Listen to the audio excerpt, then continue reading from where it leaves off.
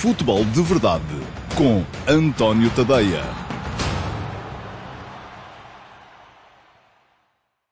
Olá, muito bom dia a todos. Eu sou António Tadeia. Este é o Q&A, perguntas e respostas para o dia 19 de dezembro de 2020. O Q&A que respeita precisamente às perguntas deixadas nas caixas de comentários das edições do Futebol de Verdade que decorreram entre os dias 14 e 18 de dezembro deste ano, 2020. São as últimas edições do ano do Futebol de Verdade. É também a última edição do ano pré-natal do Q&A, que, uma vez que o Futebol de Verdade vai ser interrompido agora durante este período do Natal, regressará depois em janeiro, mas para já, esta é a última edição do Q&A e é mesmo a última edição de todo o conjunto e do pacote de Futebol de Verdade, pois já não haverá também emissões regulares. Já sabem como é que a coisa funciona. O Futebol de Verdade vai para o ar todos os dias, de segunda a sexta, sempre ao 12:30 nas minhas redes sociais, no meu Facebook, no meu Twitter, no meu YouTube, no meu Dailymotion e no meu site, o antoniotadeia.com.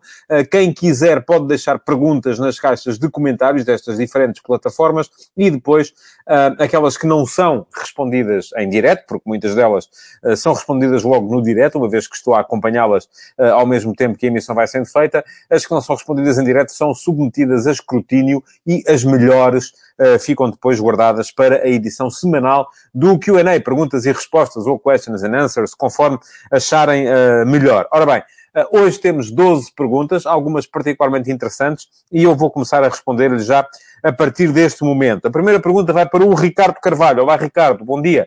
Obrigado pela sua pergunta. Pergunta-me o Ricardo: o Sporting venderá jogadores no mercado de inverno? Comprometerá o campeonato? Olha, Ricardo, eu estou em crer que não. Estou em crer que não por duas razões. Primeira, porque os dirigentes do Sporting já terão chegado à conclusão de que estão a chegar a esta altura do campeonato em condições de, pelo menos, continuar a discuti-lo durante mais algum tempo. E, portanto, mexer é má ideia. Depois, é evidente que o plantel terá ainda algumas lacunas. Fala-se em mais um defesa central, por uma questão de número, porque faltam alternativas. Fala-se num tal avançado que Ruben Amorim deseja e que ainda não tem. E por isso mesmo, até poderiam os responsáveis leoninos sentir-se tentados a vender um dos jogadores que têm para tentar depois, com esse dinheiro, ir buscar jogadores para satisfazer o treinador. Só que eu acho que eles já terão percebido uma outra coisa. É que quanto mais mexem, pior fica. Portanto, o melhor é estarem quietinhos e manterem esta equipa e, se for possível, então reforçar a equipa para as posições que o treinador identificou como prioritárias.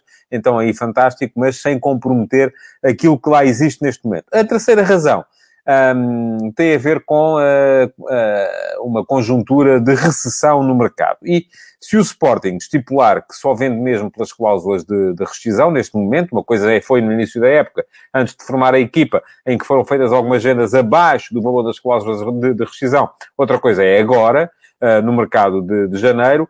E se o Sporting estipular que só venderá mesmo pelas cláusulas de rescisão, pelo menos os jogadores titulares, eu creio que dificilmente aparecerá quem venha bater os 40 milhões, os 60 milhões pelos quais estão blindados os jogadores do plantel do Sporting. Portanto, estou em crer que não, que o Sporting não vai vender jogadores no mercado de inverno e, pelo menos, para responder à sua segunda pergunta, se vendesse gente daquele 11 mais vezes colocada titular por Ruben Amorim, enfim, já dá pelo menos 10 destes 11 jogadores já são mais ou menos fixos. Adam, Neto, Coates, Fedal, Pedro Porro, Palhinha, João Mário, Nuno Mendes, Pedro Gonçalves, Nuno Santos e depois variava um bocadinho o ponta de lança. Portanto, vender qualquer um destes jogadores, sim, poderia ser comprometer as aspirações que a equipa ainda tem neste momento à conquista do Campeonato Nacional. Mais uma pergunta para hoje, também relacionada com o Sporting, vai para o Ricardo Moreira Santos. Olá, Ricardo, bom dia, obrigado pela sua pergunta também. Pergunta ao Ricardo: o Sporting tem um plantel curto e, ao estar fora da UEFA, beneficia dessa questão. Não acha que devia haver mais rotatividade dentro do 11 base? Nomeadamente apostar em Inácio, Quaresma, Bragança, para começarem a entrosá-los com jogadores mais experientes? Olha, Ricardo, eu acho que não. Enfim, precisamente, a rotatividade pode ser vista sob duas perspectivas. Uma delas tem a ver com a necessidade de preservar os jogadores quando há excesso de jogos, coisa que o Sporting não tem este ano, precisamente porque tem estado fora das competições europeias. Portanto, por aí não há necessidade, de facto, de fazer rotatividade, porque a equipa está a jogar, basicamente, uma vez por semana, portanto, sem grande acumulação de compromissos e sem grande fadiga, portanto, não há necessidade de pôr os jogadores a descansar. Houve agora, neste período em que se juntou a Taça de Portugal, a Taça da Liga, o Campeonato também, mas é uma coisa que o Sporting não vai ter com muita frequência daqui até ao final da época. Depois, há uma segunda justificação para se fazer a tal rotatividade, que é, de facto, manter mais jogadores ligados àquilo que é o objetivo da equipa. Ora, já se sabe que quanto mais minutos passarem em campo, quanto mais vezes forem utilizados, mais os jogadores se sentem ligados aos objetivos da equipa, mais os jogadores se sentem membros de um coletivo. Muitas vezes jogar sempre com os mesmos 11 e manter o resto do plantel apenas à espera que apareça uma lesão, que apareça uma necessidade urgente, isso faz com que os outros, os que estão fora, quando são chamados, não estejam em condições. Portanto, por esta segunda ordem de razões, talvez sim, o Sporting devesse estar a utilizar mais jogadores. Mas a verdade é que o Ruben Amorim, apesar de tudo, tem feito essa rotação. Tem chamado o jogador, o Gonçalo Inácio já entrou em campo algumas vezes, o Quaresma também. O Quaresma, por acaso, só entrou agora mesmo no jogo da Taça da Liga contra o Mafra. O Bragança também tem entrado. No ataque há uma rotação em que, por vezes, aparece o Tiago Tomás, outras vezes aparece o Sporar.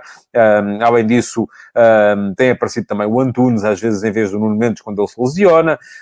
Tem aparecido também o Mateus Nunes e o Daniel Bragança menos, mas pronto, tem aparecido também na zona de meio campo.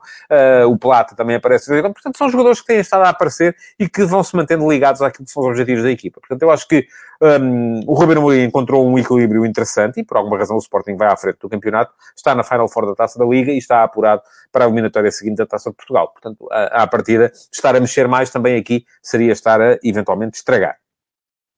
Mais uma pergunta para hoje, para o Simão Rochinol. Olá, Simão, bom dia, obrigado pela sua pergunta também. Pergunta ao Simão: pode ser Rodrigo Pinho a solução para o ataque do Sporting? Olha, Simão, eu gosto do Rodrigo Pinho. É um jogador que eu acho que é, e aliás já o escrevi, já o disse aqui algumas vezes também, que me parece que é a jogadora mais para os objetivos que tem à sua disposição neste momento. Agora, se depois é o jogador que interessa ao Ruben Amorim ou não, eu acho que é um jogador que encaixava bem no sistema do Ruben Amorim, não é um jogador que chegasse ali e fosse imediatamente indiscutível, portanto, é um jogador que pudesse vir a ter no 11 um efeito de reforço indiscutível, não, ia ter que discutir o lugar com o Sporar, discutir o lugar com o Tiago Tomás, portanto, é um jogador que tem algumas das características de que o Ruben Amorim quer, porque é um jogador que, ao mesmo tempo que é capaz de baixar para participar na manobra coletiva, também tem faro de golo e é bom na finalização, mas não é um incremento absoluto de qualidade que levasse o Sporting a investir, se calhar, muito dinheiro nesta altura, e o Marítimo também não quererá, certamente, libertar o jogador por dar cá aquela palha. Portanto, não sei se pode ser a solução ou não. Aquilo que me parece é que é um jogador interessante, mas depende muito de vários fatores. Aquilo do dinheiro que o Sporting tiver para investir no reforço da posição e das necessidades que o Ruben Amorim tiver identificado na equipa. Se quer um titular indiscutível para encostar todos os outros, não. Digo-lhe já que não é solução. Se quer um jogador para concorrer, para ser mais uma opção, para eventualmente vir a ser um acréscimo de qualidade e em quantidade também no plantel, aí sim poderia ser a opção. Agora, a questão é por quanto? Quanto é que o Marítimo iria exigir? Depende muito de todos esses fatores para percebermos se pode ou não ser o tal jogador que o Sporting precisa para reforçar o seu ataque.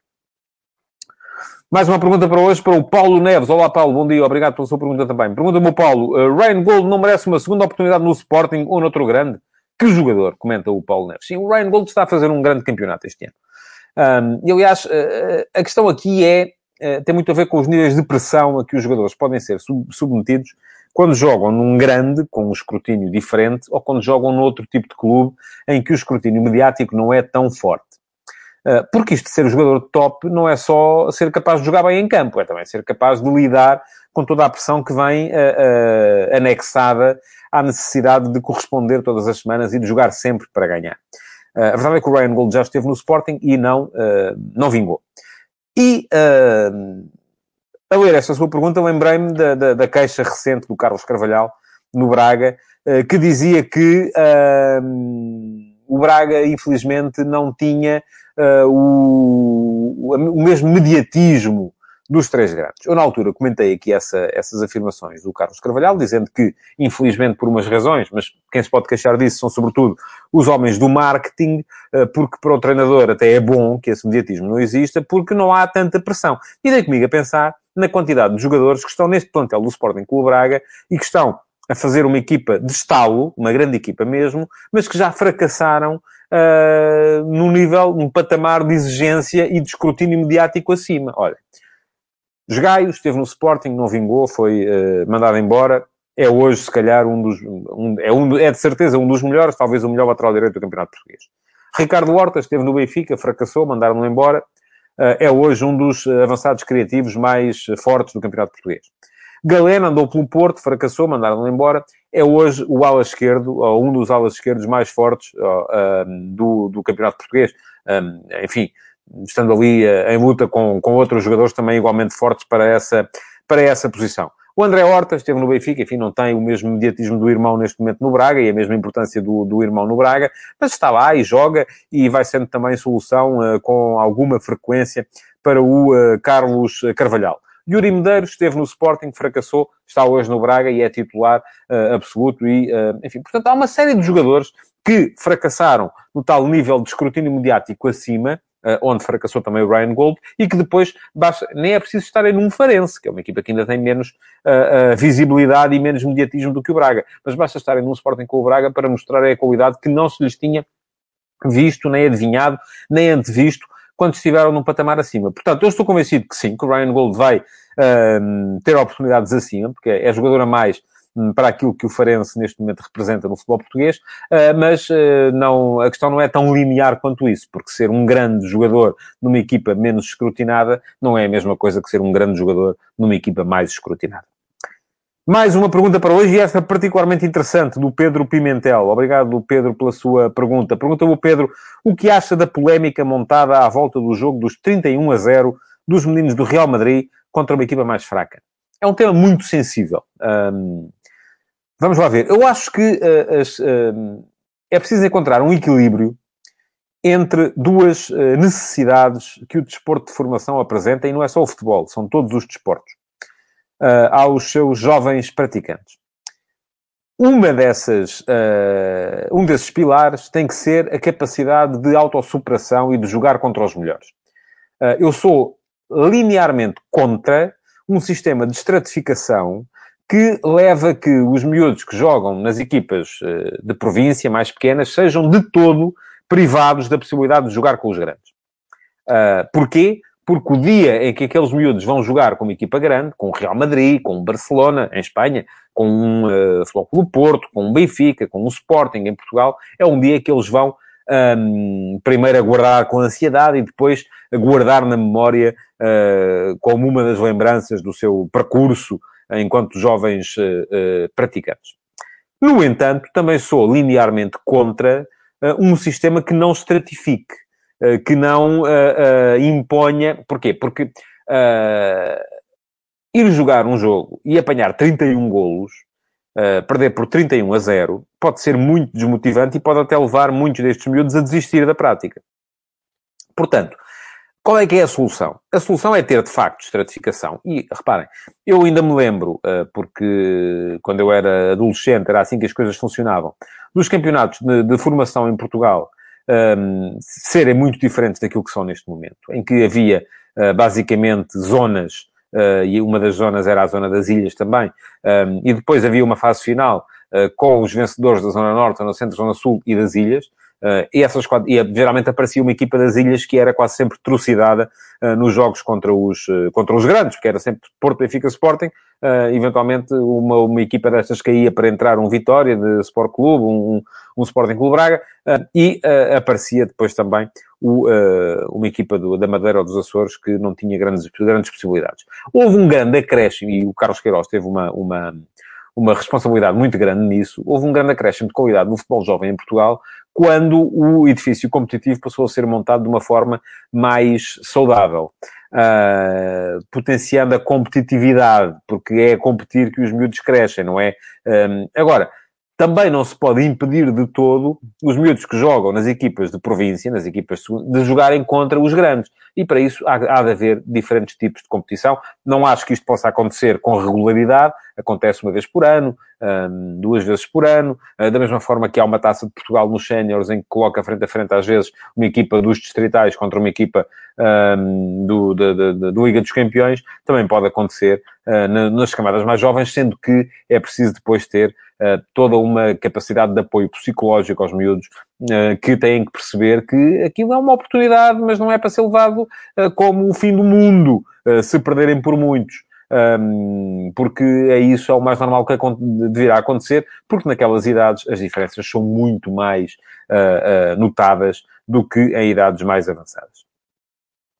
Mais uma pergunta para hoje, para o Pedro Miguel Ferreira, que me perguntou o que acha da proeminência das equipas de escalões secundários numa fase tão adiantada da prova. A prova era a Taça de Portugal.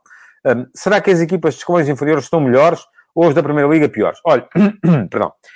Deixe-me só dizer, Pedro, por acaso não fiz as contas, não fui ver, mas não tenho ideia que tenha havido este ano muito mais tombas gigantes do que em anos anteriores na Taça de Portugal. Os tombas gigantes são uma coisa que acontece desde sempre.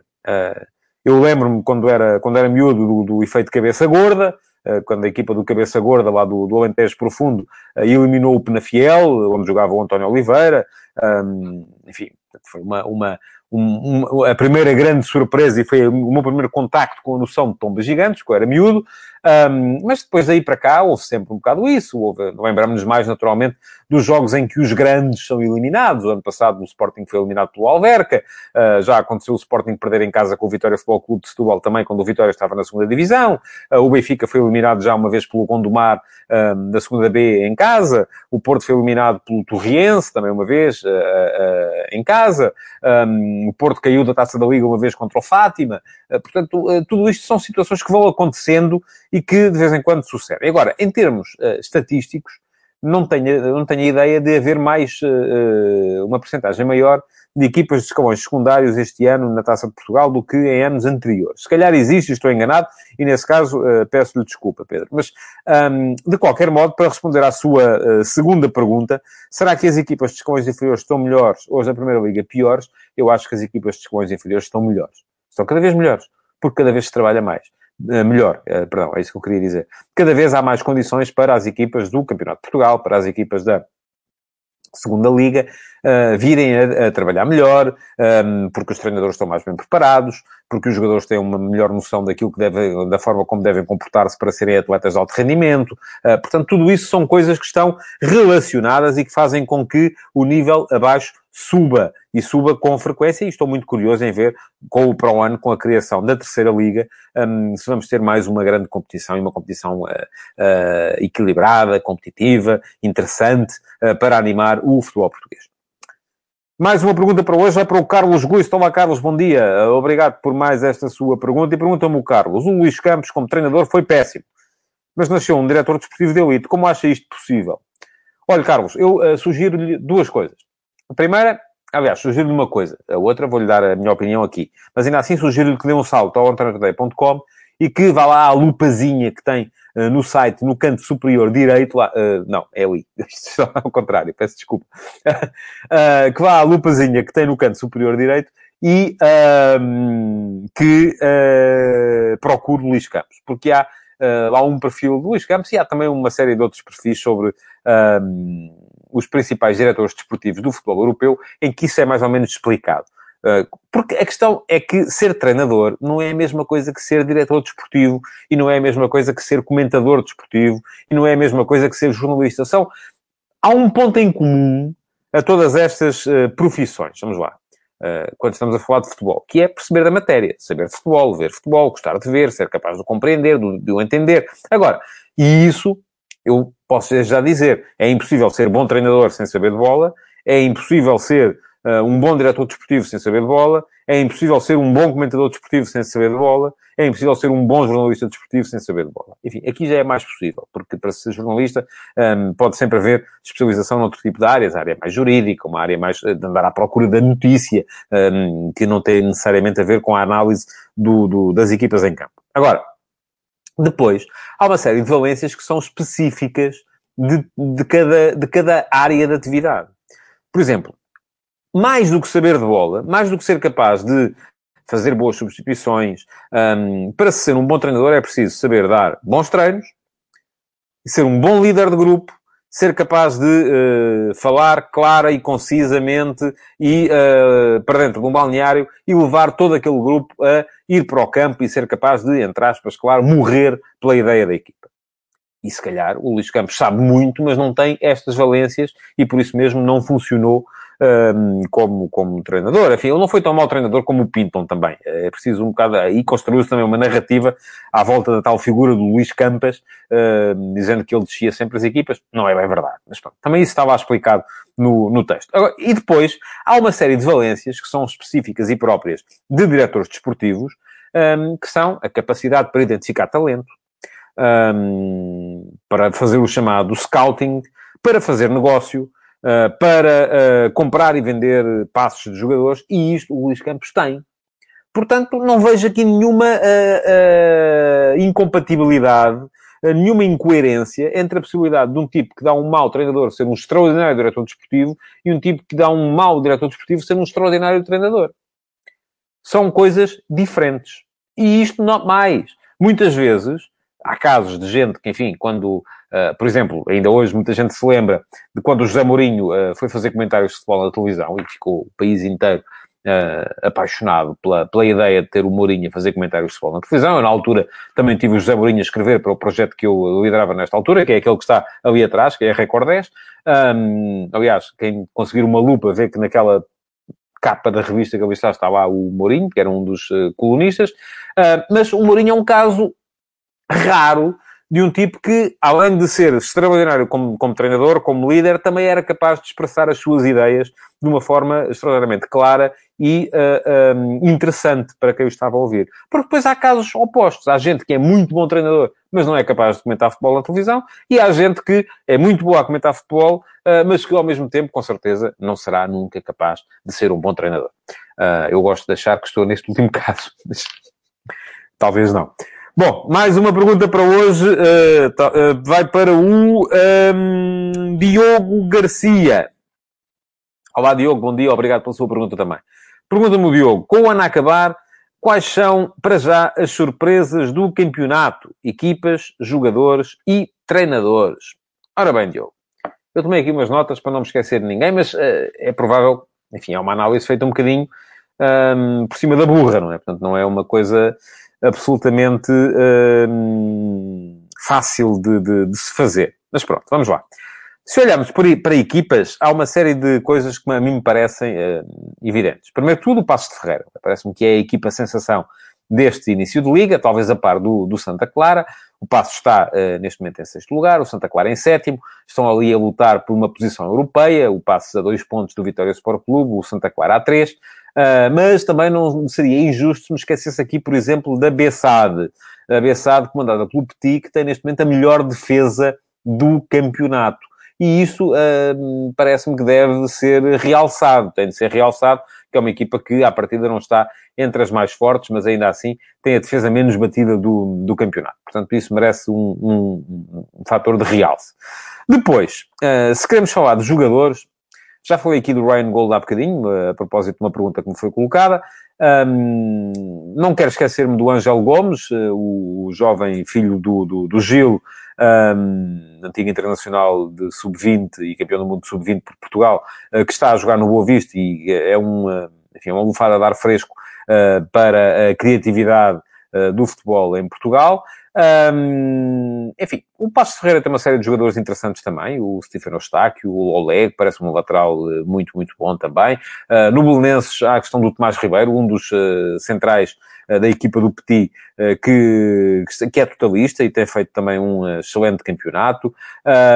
Enfim, depois, olhando para a equipa do Sporting, que vai à frente da Liga, é impossível ignorar o efeito de surpresa, ainda assim, de jogadores como Nuno Mendes, que já fez uma boa ponta final da época passada, do Pedro Porro, de quem eu confesso que não esperava tanto, ou do Pedro Gonçalves, que está a ser o melhor jogador da Liga neste início de época, e, portanto, em termos de jogadores, acho que ficamos um bocadinho por aí. Depois, se quisermos falar de treinadores, Enfim, acho que já não se pode considerar surpresa aquilo que o Ruben Amorim está a fazer, ou o Carlos Carvalhal também, porque já tinham mostrado, já tinham dado mostras de valia anteriormente, mas creio que tem que se olhar em termos, para falarmos de surpresa propriamente dita, temos que olhar para o Pepa, para o trabalho que o Pepa está a fazer no Paço de Ferreira, que é uma equipa com uma ideia vincada e forte, e que, por isso mesmo, merece uma menção. Aliás, a este propósito, aproveito, sem colocar a pergunta, porque o Paulo Neves já tinha uma outra pergunta selecionada, mas o Paulo Neves perguntou-me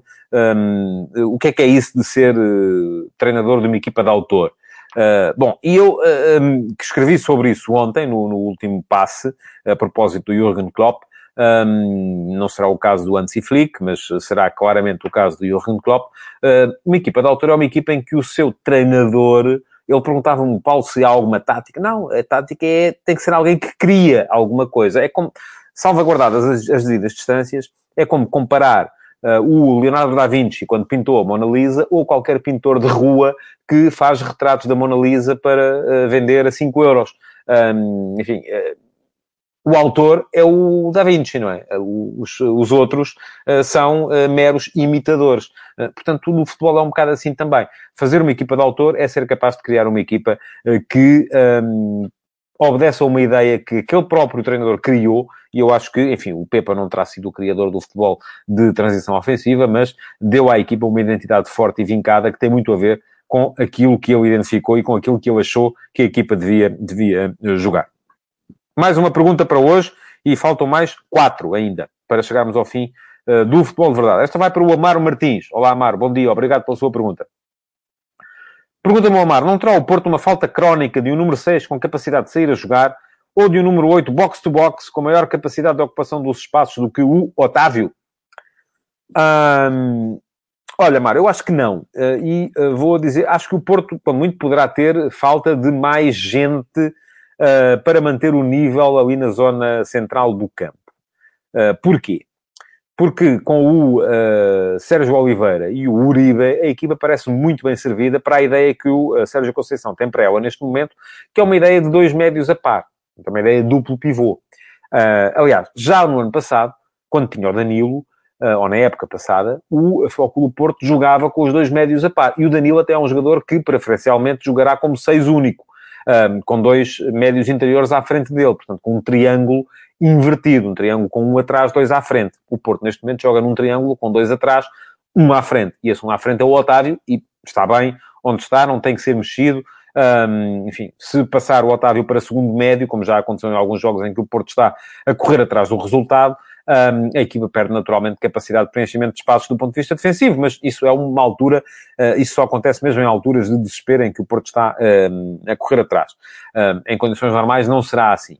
Depois, o que pode haver ali, de facto, é falta de gente em quantidade para ir rodando estes 2 jogadores, Uribe e Sérgio Oliveira, mantendo a qualidade. Até ver, o Lume está fora das opções, não tem sido opção, e o próprio Gruitch, de quem se esperava muita coisa, tarda em afirmar-se, aparece sempre, geralmente nos minutos finais dos jogos, quando o Porto está a ganhar, mas está a ganhar apenas por um jogo, por um golo, e é preciso reforçar o meio-campo, ou até reforçar a capacidade defensiva da equipa.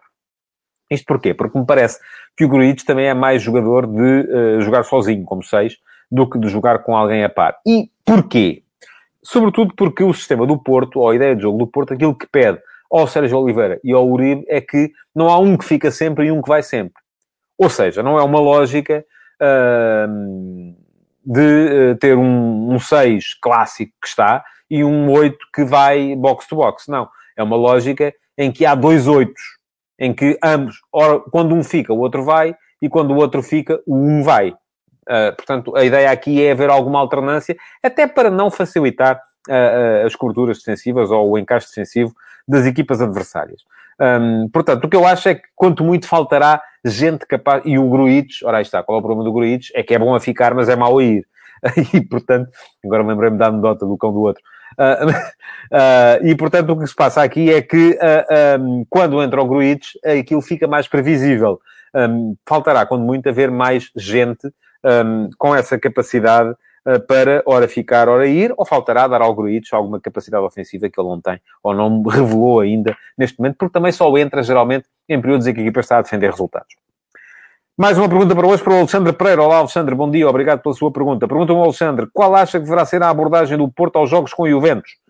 5-3-2, já experimentado contra o City, ou tentar jogar de igual para igual, dentro do calculismo lógico, mas com uma abordagem mais ambiciosa? Olha, Alexandre, eu sou sempre favorável a que as equipas mantenham a sua identidade. E a identidade do Porto não é neste 5-3-2. Até ver, foi coisa que não deu grande resultado.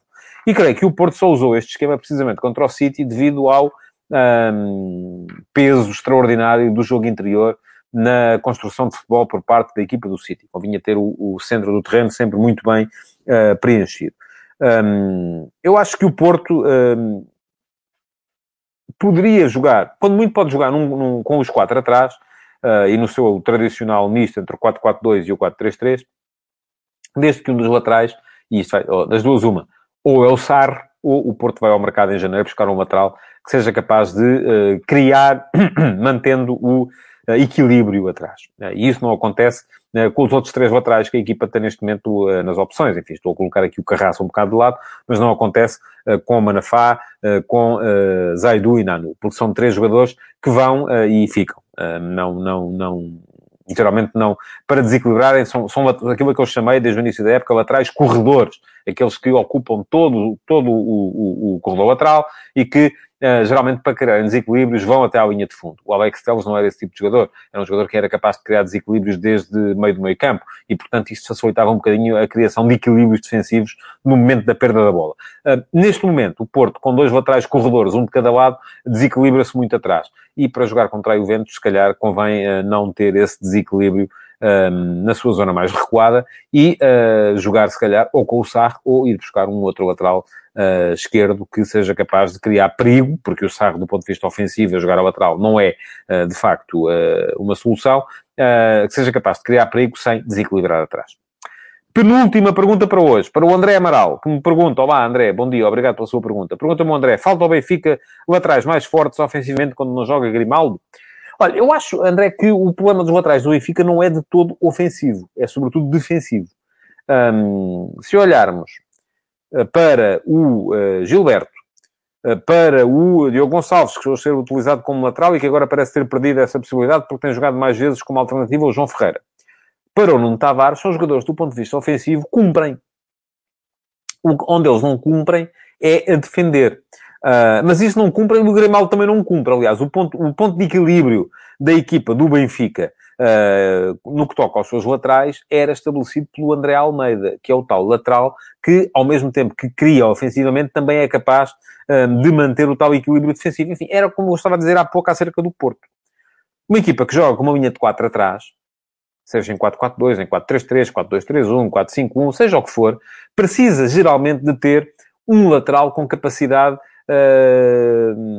para ficar, para estabelecer a linha de 3 em momentos de transição defensiva, em momentos de perda de bola. E o Benfica tinha esse jogador em André Almeida, que se magoou e que, em princípio, ficará fora até a final da época. Não tem outro como ele.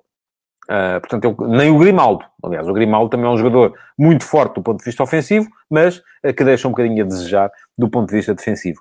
Portanto, aquilo que eu acredito é que o Benfica, a precisar de alguma coisa relativamente aos laterais, não são jogadores mais fortes ofensivamente, são jogadores mais fortes defensivamente, ou pelo menos um lateral mais forte defensivamente. Última pergunta de hoje, para o Ricardo Rodrigues. Olá, Ricardo, bom dia, obrigado pela sua pergunta. Pergunta-me o Ricardo: além de não se adaptar bem ao sistema de jogo de Jorge Jesus, o Everton, com isto eu discordo, o Everton parece um jogador lento e previsível com bola. É possível que o facto de não ter tido férias possa influenciar o rendimento do internacional brasileiro? Olha, Ricardo, eu vou-lhe dizer que não só é possível, como é muito provável. O Everton parece um jogador cansado neste momento. E não vai ter tempo para descansar até ao final da época. O problema é esse. Portanto, se calhar vamos ver um incremento no rendimento do Everton lá mais para a frente, se calhar só na próxima época. Mas que é craque, é. Disso não tenho grandes dúvidas. E só discordo de si na questão quando diz que ele não se adapta bem ao sistema de jogo do Jorge Jesus. O Everton está a jogar basicamente como jogava no Grêmio. A vir da direita para o meio, com capacidade para finalizar, da esquerda para o meio, perdão, com capacidade para finalizar de pé direito, que é o seu pé mais forte, e com capacidade para criar desequilíbrios em tabelas. A equipa é que se calhar não está a corresponder àquilo que o Everton mais precisaria. Aliás, este Benfica parece um Benfica demasiado obcecado com o jogo interior. Eu há bocado falei no jogo interior a propósito do Guardiola. O Benfica também. E, aliás, isso foi comentado aqui esta semana, quando eu escrevi no último passe um texto a propósito do sistema de jogo, ou da ideia de jogo de Jesus e dos jogadores que ele tem ao dispor. Um de vós contestou, e eu dei-lhe razão, porque de facto há essa pequena diferença, eu não acho que ela seja muito significativa, que a ideia de jogo de Jesus seja a mesma que era há 10 anos, porque na altura tinha extremos que jogavam claramente e que abriam o jogo, e neste momento jogava com o Di Maria à esquerda e com o Ramires à direita, nessa altura, embora o Ramires viesse muito para dentro, mas vinha para dentro sobretudo no momento defensivo, e o Di Maria era um jogador de corredor, claramente. Neste momento não, o Jesus, desde há uns anos esta parte, começou a jogar quase sempre com médios-ala de pé trocado. Isto é, joga um destro, o Everton, à esquerda, facultando-lhe assim a possibilidade de vir para dentro, e joga um esquerdino, geralmente, agora ultimamente tem jogado até o Rafa, mas enfim, o Pedrinho é esquerdino, e foi a primeira aposta de Jesus para jogar no lado direito, também para vir para dentro, vir à procura do espaço interior. Esta obsessão pelo espaço interior acaba por ser normal na equipa do Benfica, mas não é uma novidade para o Everton. O Everton já fazia isto muito no Grêmio, quando jogava ainda no Brasileirão. E pronto, chegamos assim ao final do Q&A de hoje. É o último do ano, volto a dizer. Vem aí umas mini-férias até janeiro. Queria, portanto, aproveitar para vos desejar umas boas festas, bom Natal, boa passagem de ano, bom 2021, que seja melhor do que 2020 para todos, e espero que em janeiro, quando voltarmos, vocês estejam ainda aí desse lado. Muito obrigado por terem estado aí. Então, um resto de bom fim de semana e bom Natal para todos. Futebol de Verdade, em direto de segunda a sexta-feira, às 12h30,